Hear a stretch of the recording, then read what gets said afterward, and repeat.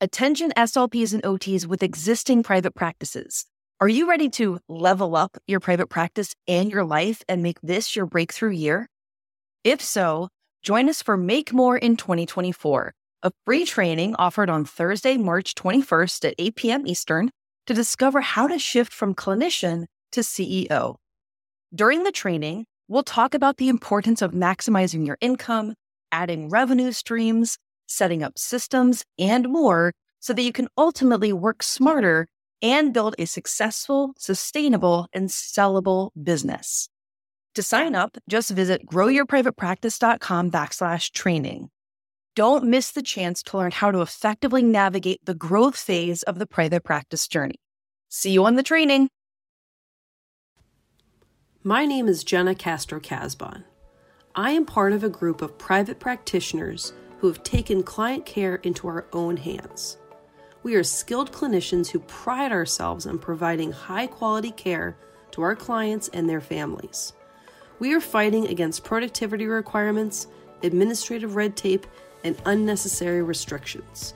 We started our own private practices to take control of our professional and personal lives, of our schedules, of our incomes, of our future.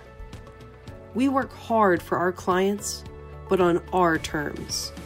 We believe in helping others, but also helping ourselves. We are not interested in competing with each other because we hope we'll all make it. We are successful private practitioners, and these are our stories. So I'm here tonight with Beth, and I am very excited to hear about her new private practice and what she's been up to. So Beth, can you tell me a little bit about, before we start talking about your private practice, just about kind of your professional background in general? Sure. I came to speech a little late in life. I had a whole other career for about 25 to 28 years of in the computer business doing quality assurance. And after a lot of research, I came to speech and decided that was what I was going to jump into. Nice. So I started about 13 years ago now, my journey, because I went to grad school for 5 years. Mm-hmm. And then graduated and jumped right into the schools. So I started out in elementary schools and have mostly done schools since then. That's fantastic. Very good. So you had a whole nother career, and then you've had speech, and now you've been in speech for, I think you said 13 years. Yeah. So 8 years practicing. Yeah. 8 years practicing. Okay. So now it seems like you're at like kind of a new career shift, change, something in thinking about private practice. So how did you get to this new point? I started out in schools part-time, and I kind of combined a couple schools. And I always said I'd never work in one school full-time. And of course I ended up doing one school full-time, and that was fine. But as everyone knows, it can be a big, I had a huge caseload. I had 90 people on my caseload, and I was, in constant meetings and constant catching up. And I decided that just wasn't the right thing for me. So I changed schools, and I started doing 2 part-time again. But even with a caseload of half-time at 14 kids in one school, I still find myself just always worrying about meetings and worrying about deadlines and worrying about, making up kids that I miss in meetings. And I said, and I was having, I had to be there at 8, and I had to leave at 3:15, and my child was like, "Can you pick me up?" And I said, "No, I can't. I have to be at school till 3:15. So I said, I need a lot more flexibility. So I decided to, I had a couple clients that I had part-time, and I just right now I have 3 clients.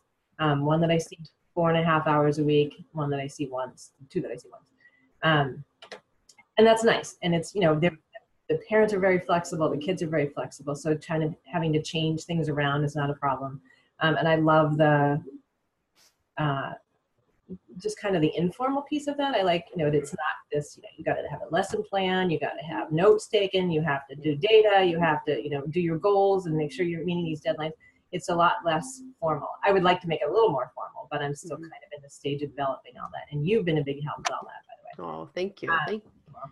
But so just having the flexibility for my family, I really wanted. I have, 2 dogs, and I hate them being in their kennels all day, and, just being around and trying to kind of figure out the best ways to manage both the workload and my life. And I just felt, and I'm just doing research and stuff. There's so many different ways that people do this job, and that's very encouraging to me.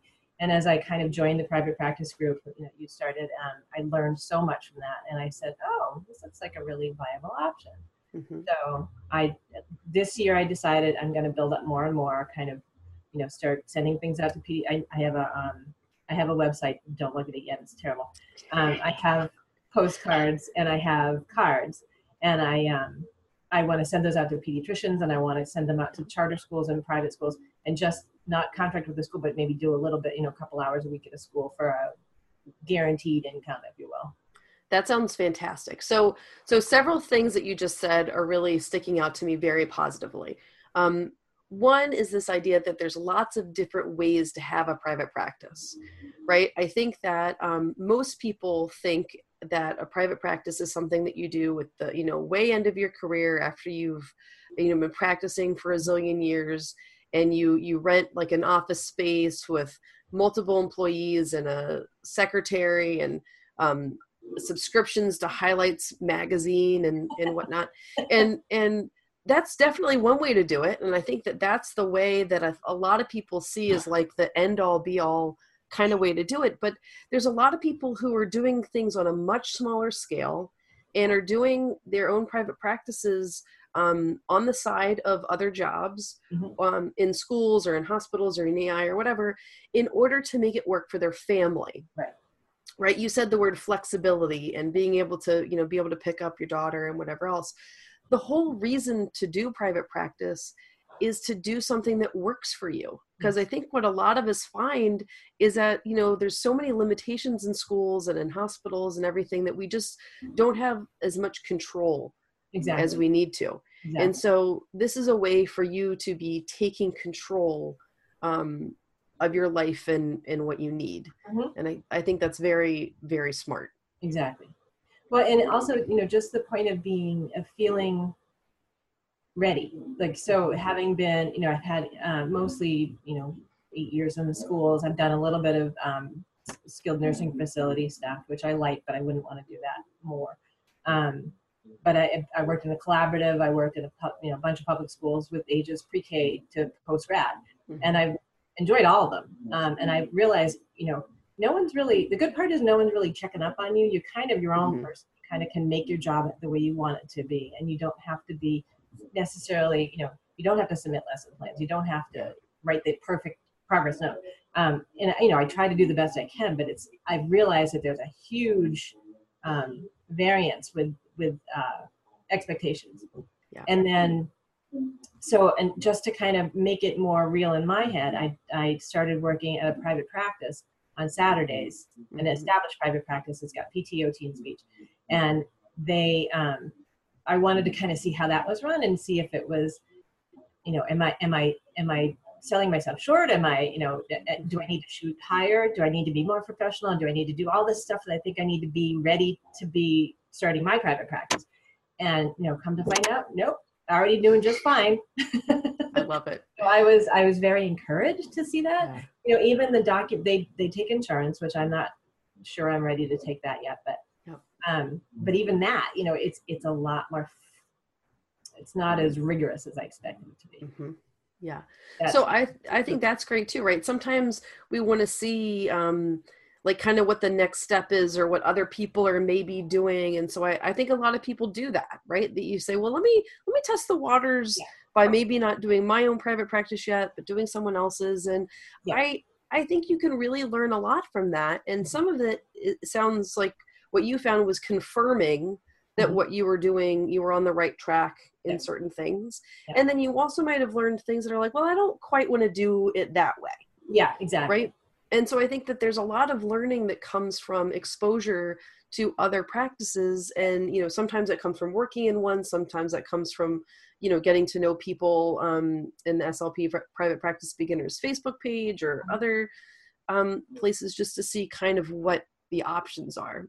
Exactly. I want to go back real quick to something you said even earlier, which is that, first of all, I promise I won't go to your website until you say, until we get permission and you say that you're ready and everything. But I want to stress the importance of starting a website before you're really ready, or before like just committing to registering a domain name and putting something on a page that has like your picture and contact information and even just bare bones information about your services.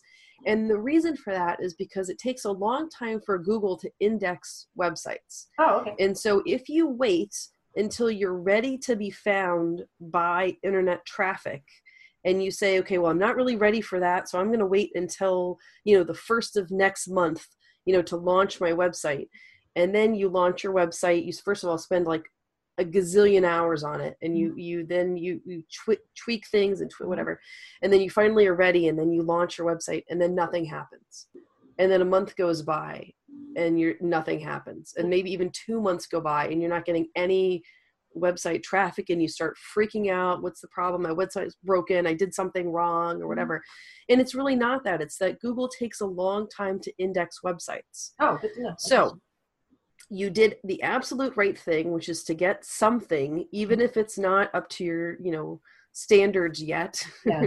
You've got something on the internet for the Google spiders to start, crawling and whatnot, and to be indexing your site. So I think that it's perfectly fine and actually recommended to get just something up, and then you can, because no one's going to see it. Believe me, when you first put that website up, it's not going to get traffic. So you might as well play with it, play with the colors, play with the fonts, blah, blah, blah. Okay, good. But over time, it will start to get traffic, and that can become a fantastic source of referrals, because those are the people who are looking for services. Okay.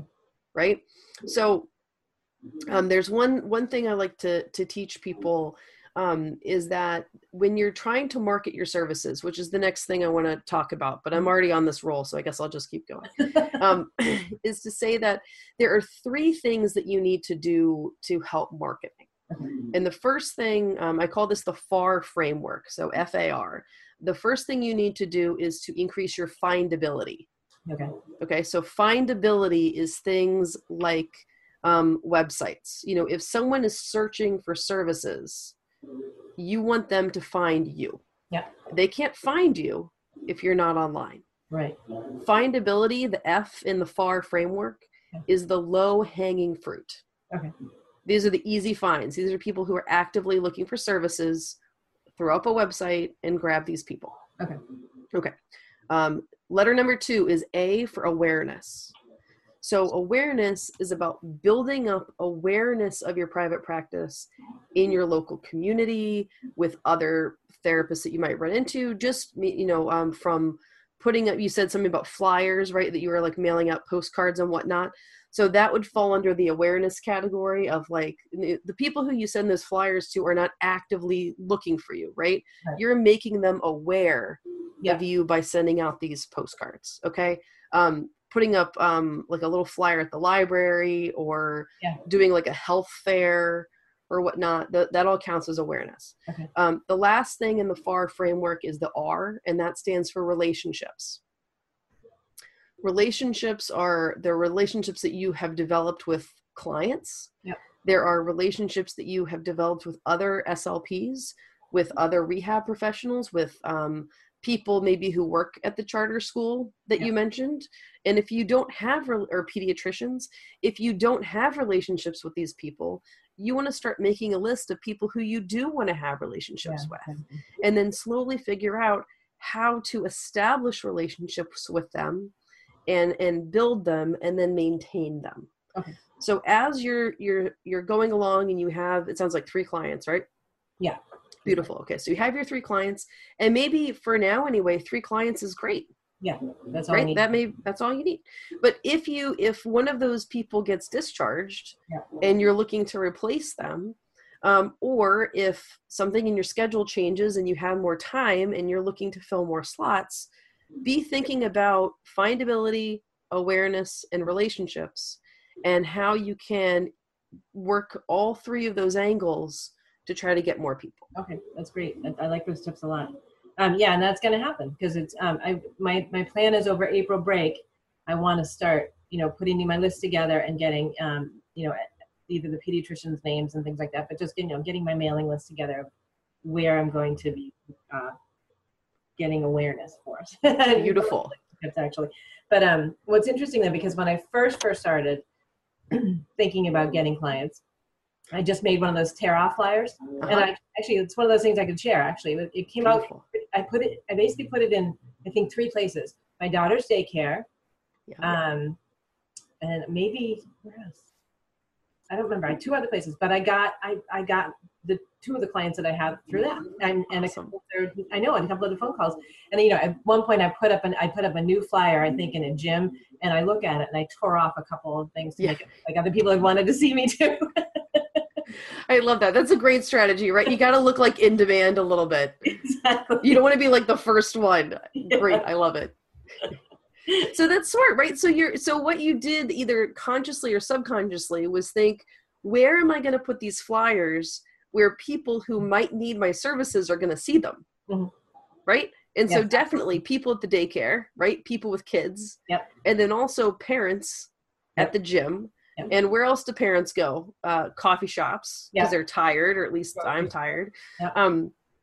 You got toy stores are also a good place to put them up. Any kind of like a parenting center, like a like a child center, a YMCA, any place where, especially if you want to work with kids, obviously kids kind of congregate. Put up the flyers in those places. Those are great places. Yeah. I love it.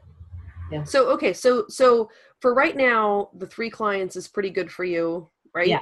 Yeah. Because one of them is 4.5 hours a week. So yeah. And that's fantastic. When you can, in their private pay? Yes. Beautiful. Actually, no, the one is through a school. And it's through a school. Okay. Yeah. Nice. So where do you see yourself? Oh, sorry. Before I get into that question, where are you seeing the clients? In one at daycare and 2 at their houses. Beautiful. Yeah. That's another smart thing to do, is just start off in their houses, easy, rent free. Yeah. No, I know I don't worry about what's behind me if I'm on anything. Exactly. Nothing's cleaned up around here, so I'm not zoned for that. So I don't know if I could do that. But. Well, that's an important thing too, is right. Making sometimes people want to have practices in their homes, and then they go to their town, and it turns out they can't really do that. Make sure you're deducting your miles. Okay. Right? Yep. Okay. If you haven't been doing that, it's really easy to just go to your calendar or whatever and do to and from your house to their house, or wherever your origin is. So like, let's say the school that you were working at, to little Johnny's house, and then to your house. Okay. Or if you need to go pick up new, office supplies right at Office Depot or Staples or whatever, again, it's either from your house to Staples to home, or school to Staples to home. Okay, good to know. Yeah, I haven't been deducting them, so. Oh yeah, that can really add up. So when you're doing home visits, you definitely want to do that. Okay. Will that continue even after next year? Well, that's an interesting thing. We're going to have to see all kinds of changes with the government. I think we're all just going to have to see. My next question is, where do you see yourself in like 6 to 12 months?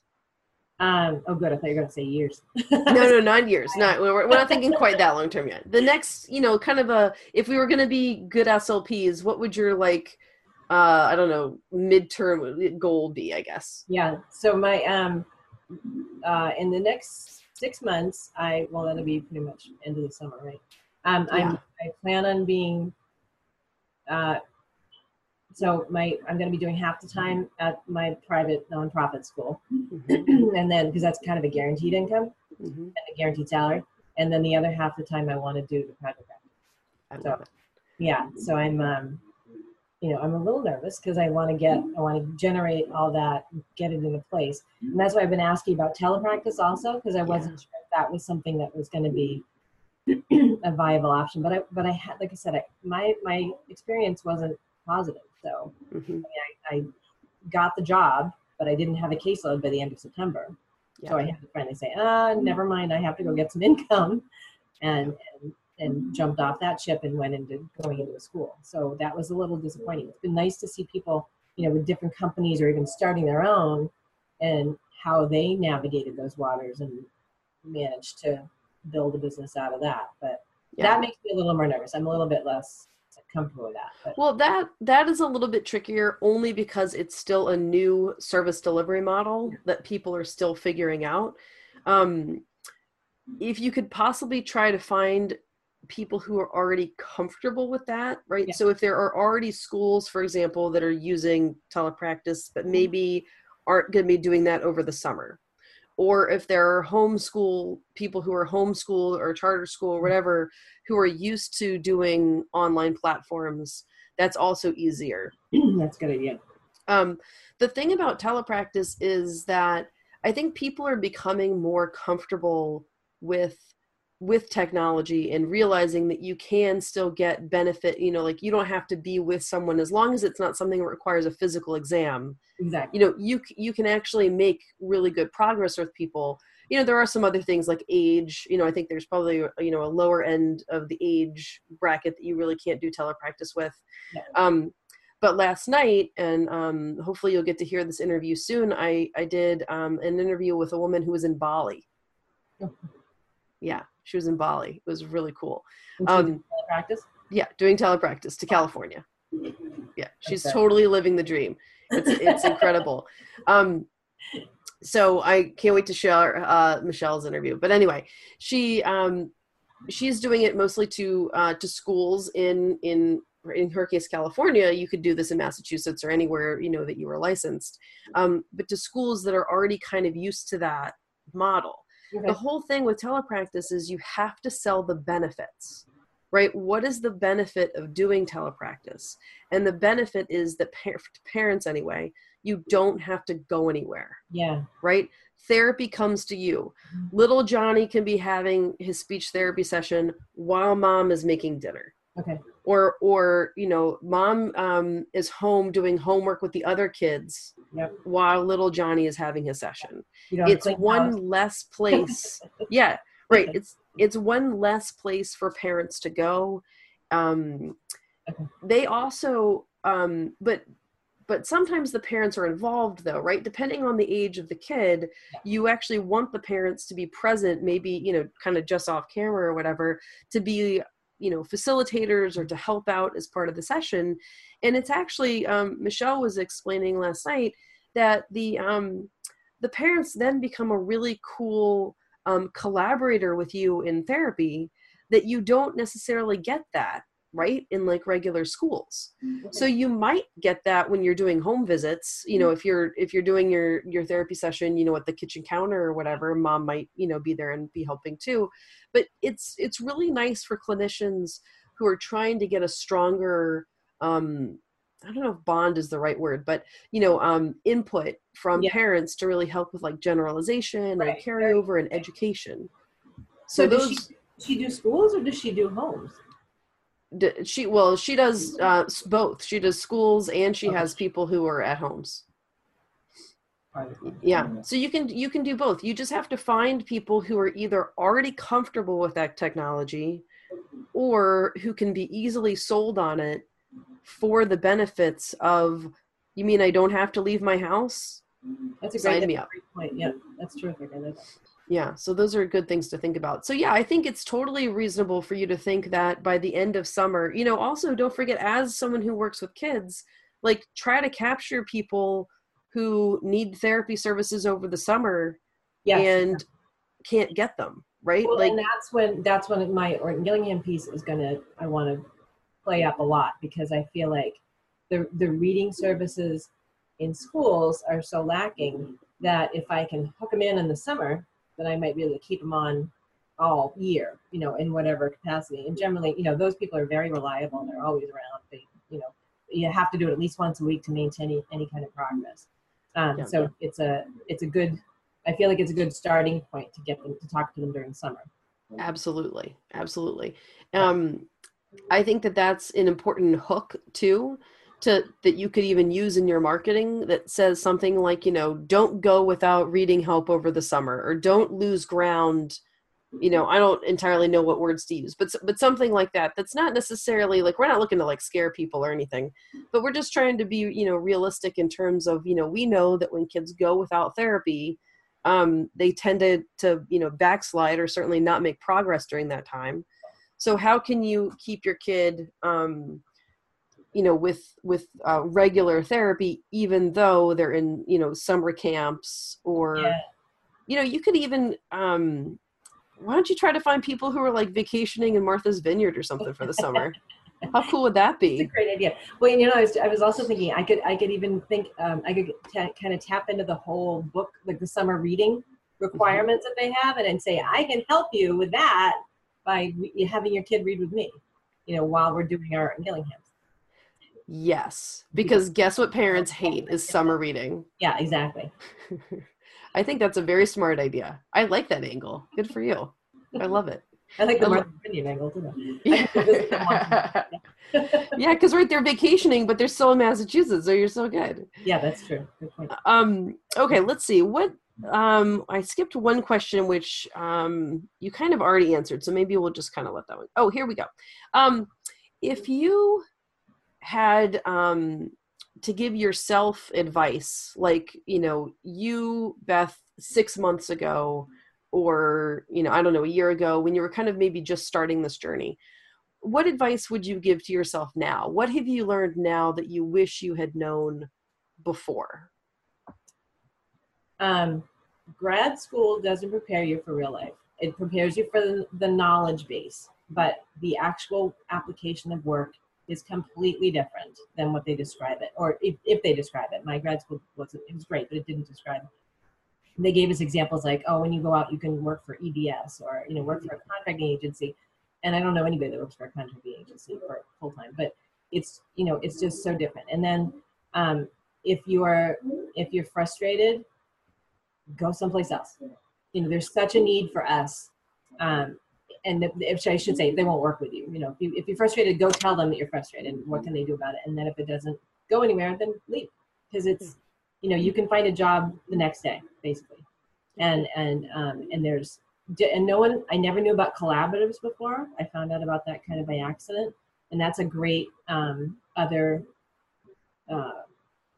venue to try as far as, services go. And that was eye-opening, because you got a really concentrated team of people working on children, and you had a very low caseload, and got to work with OTs and PTs directly, and it just felt like the right level of service. And so when I went back to school after going to the elementary schools after working in the collaboratives, I found it's just so lacking.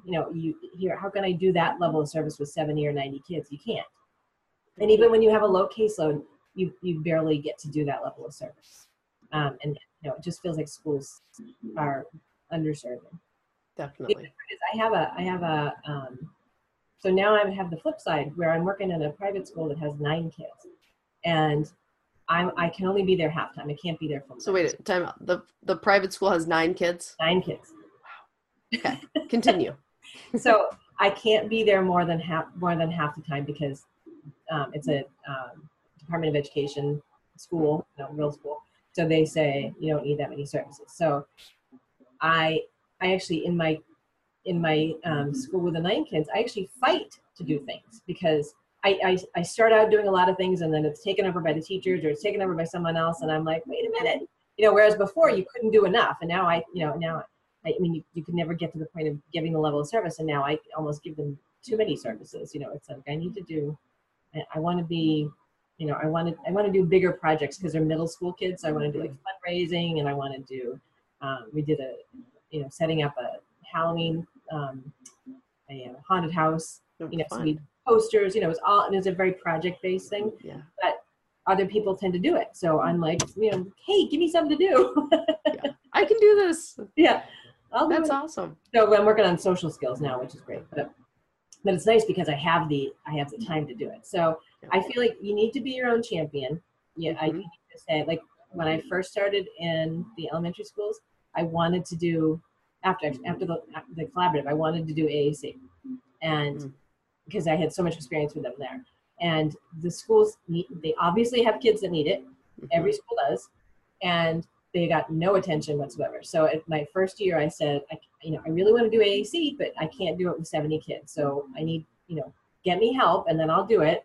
or I can't do it this year. So that year I didn't do it. The next year I said, I want to do AAC. So they said, okay.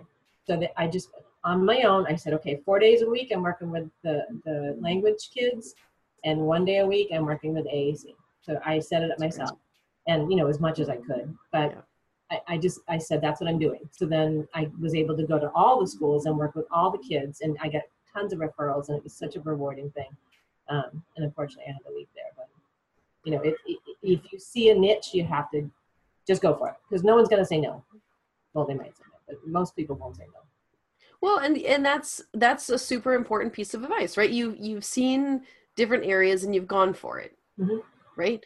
And I think that's really important. I mean, that's what, as clinicians and as, speech pathologists, we tend to not be business minded. Right. And I wasn't, believe me, this is something that I have completely evolved into, that is as shocking to me, like as anyone, but here I am. That's great. But this is how business works, right? You see a void in the market and you fill it. Yeah. That at a basic level, that's what business is. You see, a space and you fill a need. Yep. And if a need exists and people are willing to pay for the services or to pay for whatever the product or service is, then you win. That's how the whole thing works. Yeah. Right?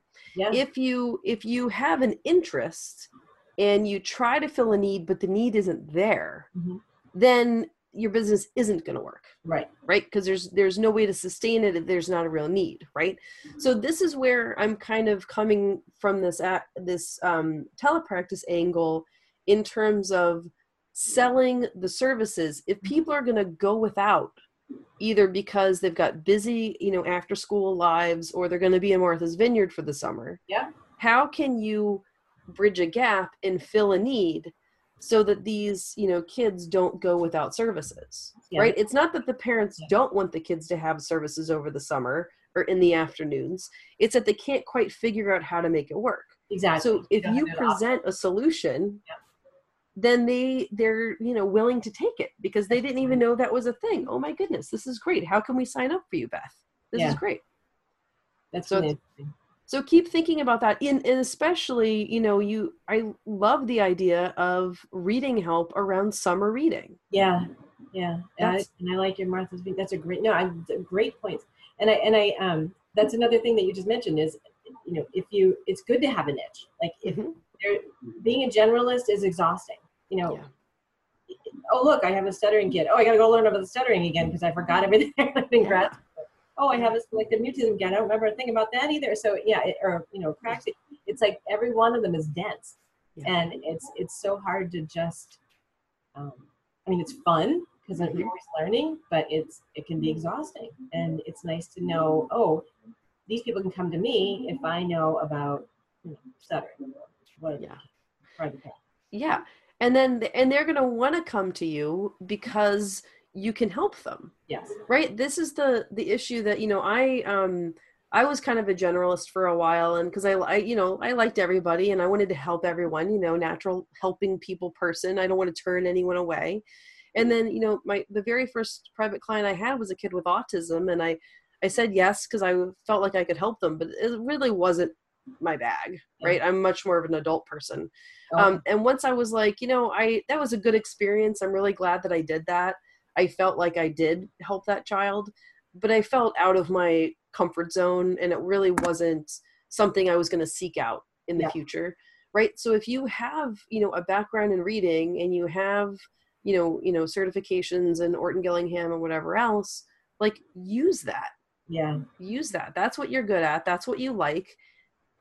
Go deep versus going wide on that. Yeah. And if you could become, the person who, the reading special, or, doing work with reading, and you'll go to kids' houses after school via the internet, like you could really develop a name for yourself.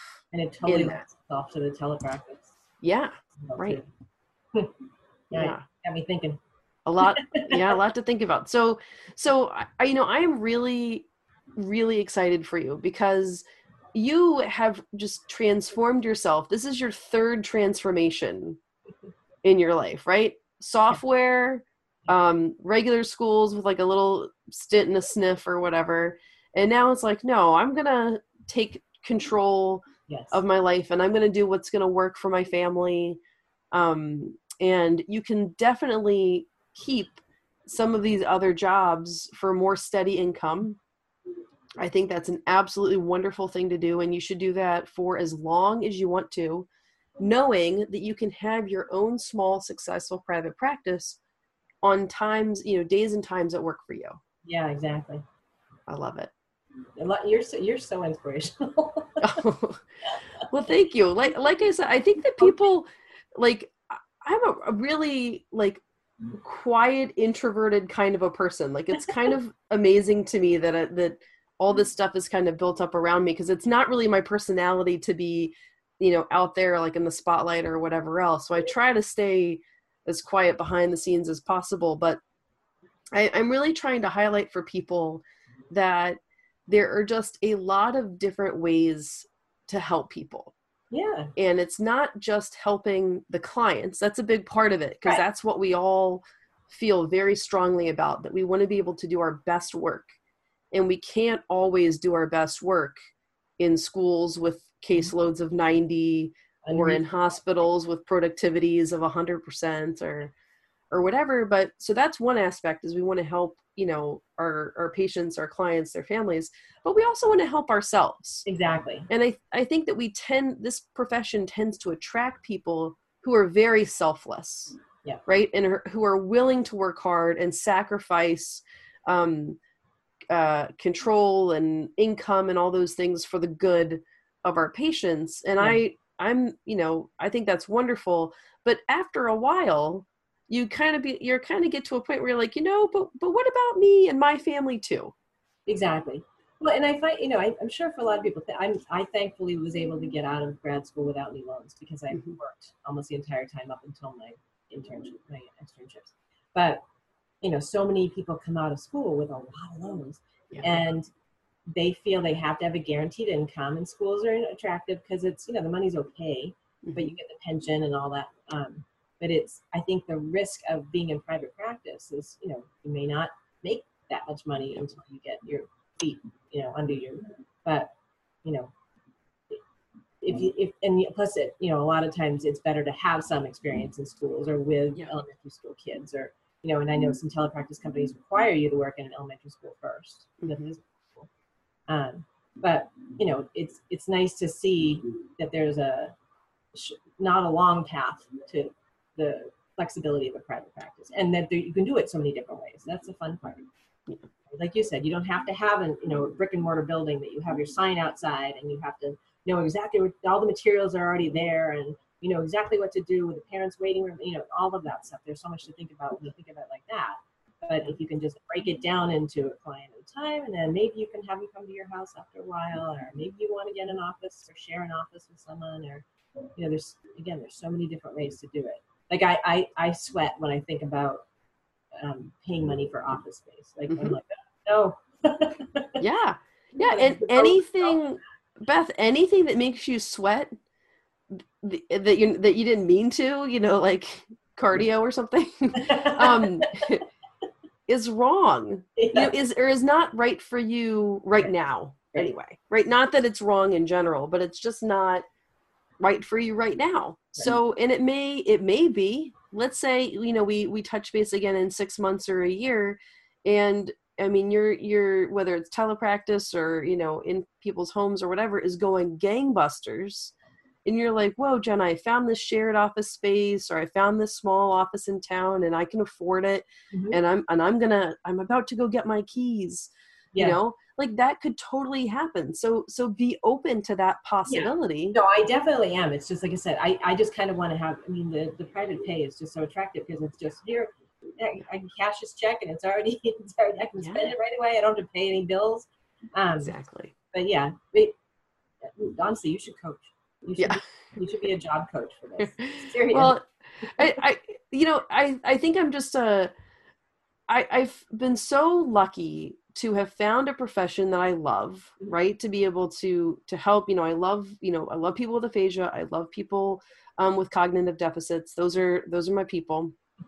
And I also do some clinical instruction. So I also, I work with graduate students and I teach an undergraduate class. So I also like to help, students who are just kind of learning about this.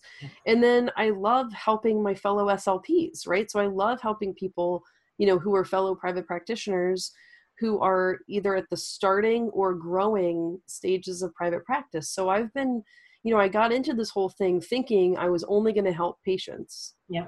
Right. And then all of a sudden my world sort of expanded and I opportunities came along that I didn't anticipate and didn't plan for.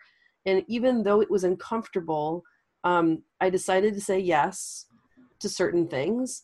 And my whole life has changed as a result. That's wonderful. So I really, I urge people to, even if you're uncomfortable, to think about saying yes to things. If you know in your heart it's the right thing to do, even if your mind is like, well, I don't know about, but what if, because you can get so trapped in analysis paralysis that then you don't do anything. Yeah, exactly. And that's not. So you didn't create all this on your own?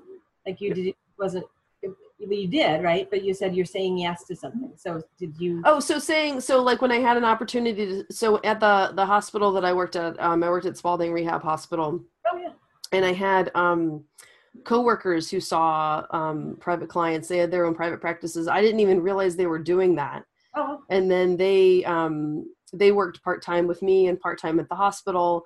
And, one of them said, Jenna, what about you? What if, do you want to start seeing some clients? And I was like, I don't know, maybe.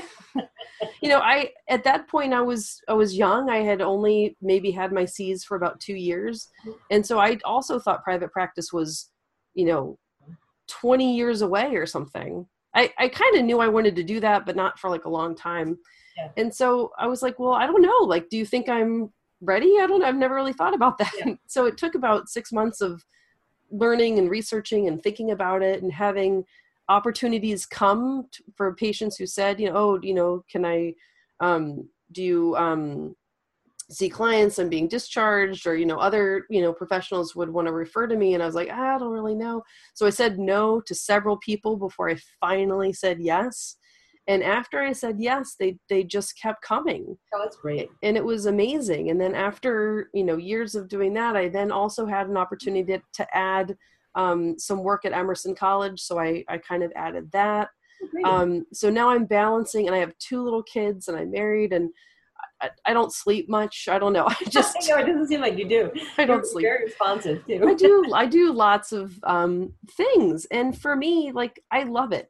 Yeah. I love being able to do all of these different things, help all these different people. And, I'm also helping myself and helping my family. And I think that that's, the best thing we can do, right, is to help others, including ourselves and our families. Yeah. And there's such a need for it. Any speech therapist you talk to could, there's things you can talk about that are in common, or things that are a little bit different, that they'll go, oh, I didn't know you could do that type of thing, like you said. Exactly. I mean, I've learned so much just from talk. I met somebody the other day, and I was like, oh, that's kind of a neat thing. Maybe I'll get in touch with them about that. Like, I always feel like we should have groups where we collaborate, on a regular basis, like just local or online or whatever. Where do you live? Definitely. I live in Newton. Oh, okay. I grew up in Wellesley. Yeah. See, next door. not too far down the road. Awesome. Well, I am just so grateful for you sharing your time and your information and your story.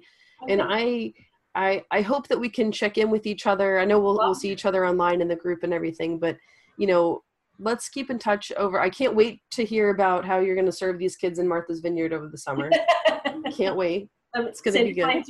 Sending clients my way. But I will send anyone your way that I hear of. Thank you so much. I really appreciate it. It's been a lot of fun, and I really appreciate all your support and your help and your responsiveness online and everything. So absolutely. Thank you for listening to this episode of Private Practice Success Stories. I hope that you were impressed, inspired, and are ready to take action. Speaking of which, do you need help starting your private practice or taking it to the next level? Then join the Private Practice Solution. Inside of our exclusive members area, you'll discover fabulous time-saving resources that will help you be the successful private practitioner you've always wanted to be. There's also a vibrant community of smart clinicians working together to help more people while making more money. If you're looking for step-by-step resources, member discounts, and a supportive community of like-minded people, consider this your invitation to join us. So go ahead and sign up now at www.theprivatepracticesolution.com. See you in the members area.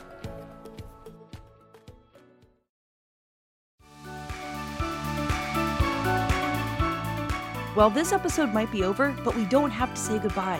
Head on over to independentclinician.com for resources that will help you at each stage of your private practice journey. If you're on Instagram, let's connect. Follow me and send me a DM. I'm at Independent Clinician.